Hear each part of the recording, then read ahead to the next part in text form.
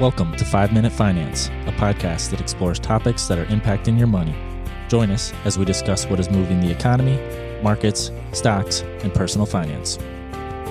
This podcast is for entertainment and informational purposes only and should not be relied upon for investment decisions. Before acting on any financial advice, you should consult a financial professional who can review your specific financial situation. Any opinions expressed by the hosts or guests are their own and do not reflect the opinion of LVM Capital Management. Clients or employees of LVM Capital Management may maintain positions in the securities discussed in the podcast.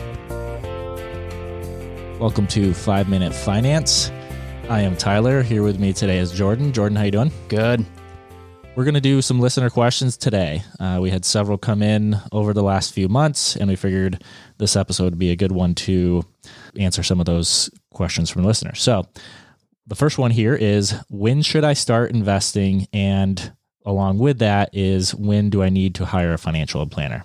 Good question. When should I start investing? Yesterday, right? Yeah, exactly. And you could even go back to our Power of Compounding episode just a few weeks back that talked about the earlier you start, the better off you are. Question, when should I start investing, is usually asked in the context of when is a good time to get in the market. So should you wait for a market pullback or should I just start now?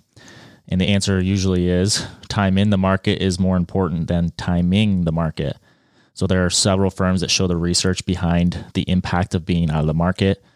One from JP Morgan shows the difference between being fully invested from January 2001 through December 2020 versus missing the 10 best days during that period. So if you stay fully invested during that period, your returns are about 7.5% annually. If you miss just the 10 best days during that period, your return is cut by more than half to about 3.35% annually. The other example we give is if you look at investing at the peak in 2007 before the financial crisis. So you could have bought the S&P 500 at the high, October 9th of 2007, saw your investment fall by over 50% over the next 17 months. But if you held on to that original investment, it'd be up more than 175% through the end of 2020, not including the impact of dividends. So that's good for more than 8% compounded growth. Unlike aging, time is on your side when it comes to your investing career. The earlier you start, the better. When did you start investing, Jordan? Oh man, that was early on. I remember getting stock certificates from grandma when I was a kid. You know, and when you were a single digit there, you didn't really know what that was. Your mom or dad would tell you, hold on to this. It's going to be worth more someday. And as you become of age, you start looking at it more and getting interested in what it is.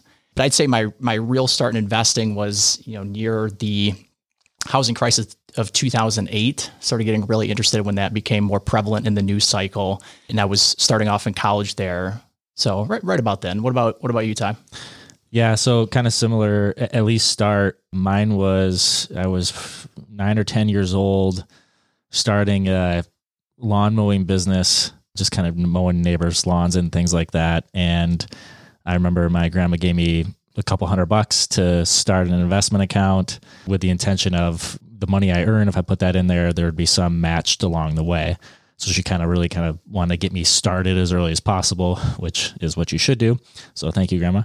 And so with that is, I think that the first stock I bought was Disney back right when it split back in 2000. Yep.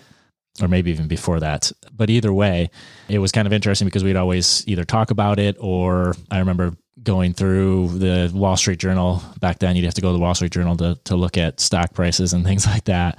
And, every Sunday or whatever, I'd go see what happened to Disney that week and kind of share that and have some conversations back and forth with my grandparents and parents. Sounds like the key to success is grandmas when it comes to starting your investing career, at least for both of us. So. Exactly. And so the second part of that question is, when do I need to hire a financial planner? Jordan, any thoughts there? This is a good one. And we, have clients across the age spectrum. If you're very engaged in your career and you do not have time to think about taxes, insurance, how to save, where to save, when to save, that might be time.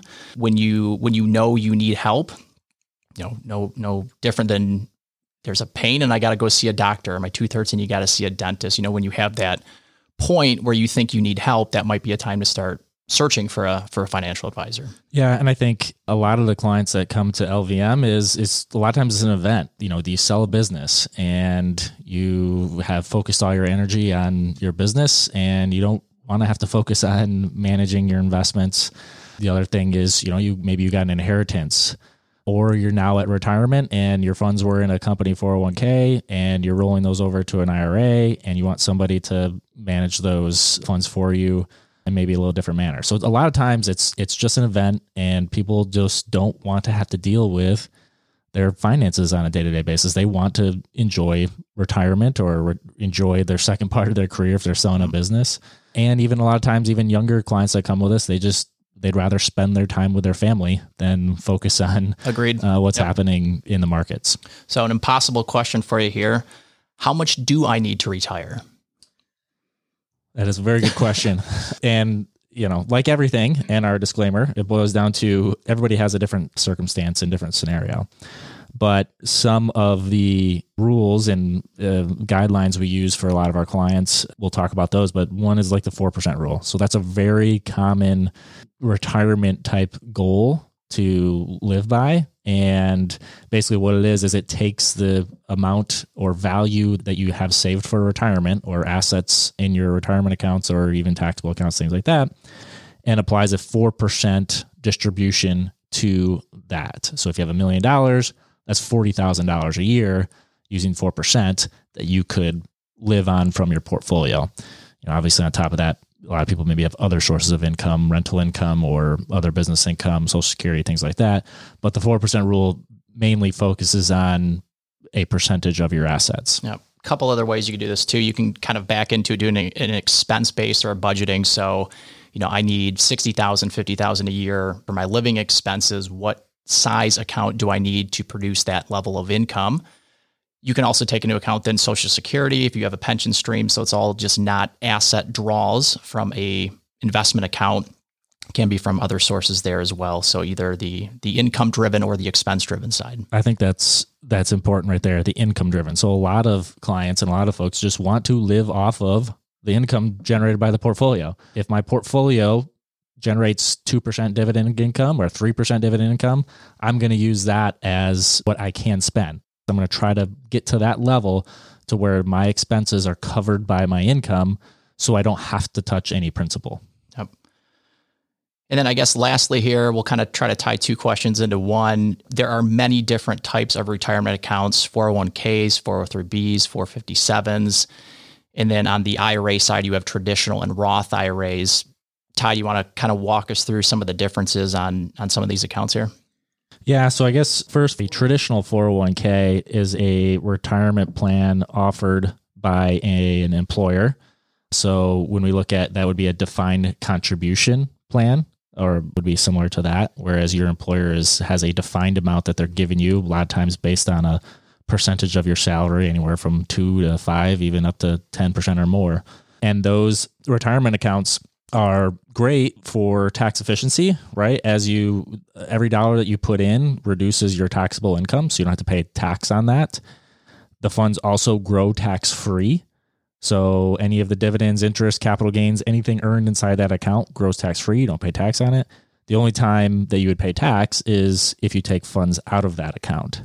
And a lot of the rules behind that is usually over 59.5 is when you can take funds out. There are some different exceptions in there, but typically you're going to be pulling funds out of these accounts after 59.5 or in retirement. And when you pull that money out, it is taxed at your marginal tax rate. And just to kind of compare and contrast that, what Tyler was describing on the employer plan side of 401k or 403b is going to follow similar guidelines to an IRA with different contribution limits. But then the unique one here is a Roth IRA, where instead of getting the tax deduction on your contributions, you are putting in after-tax dollars. You're still getting the same deferred growth within the IRA, but you're not paying tax when you take a distribution. So kind of think of it as an IRA in reverse, if you will. There's other plans out there too, but these are some of the more prevalent ones that you'll see either if you're self-employed or working for a profit or nonprofit corporation. Yep. So those were a few of the questions we had. We do have some other ones we'll be covering, but this kind of all landed inside of the retirement landscape. So feel free to reach out to us at podcast@lvmcapital.com with any of the questions that you have, and we'd be happy to cover those.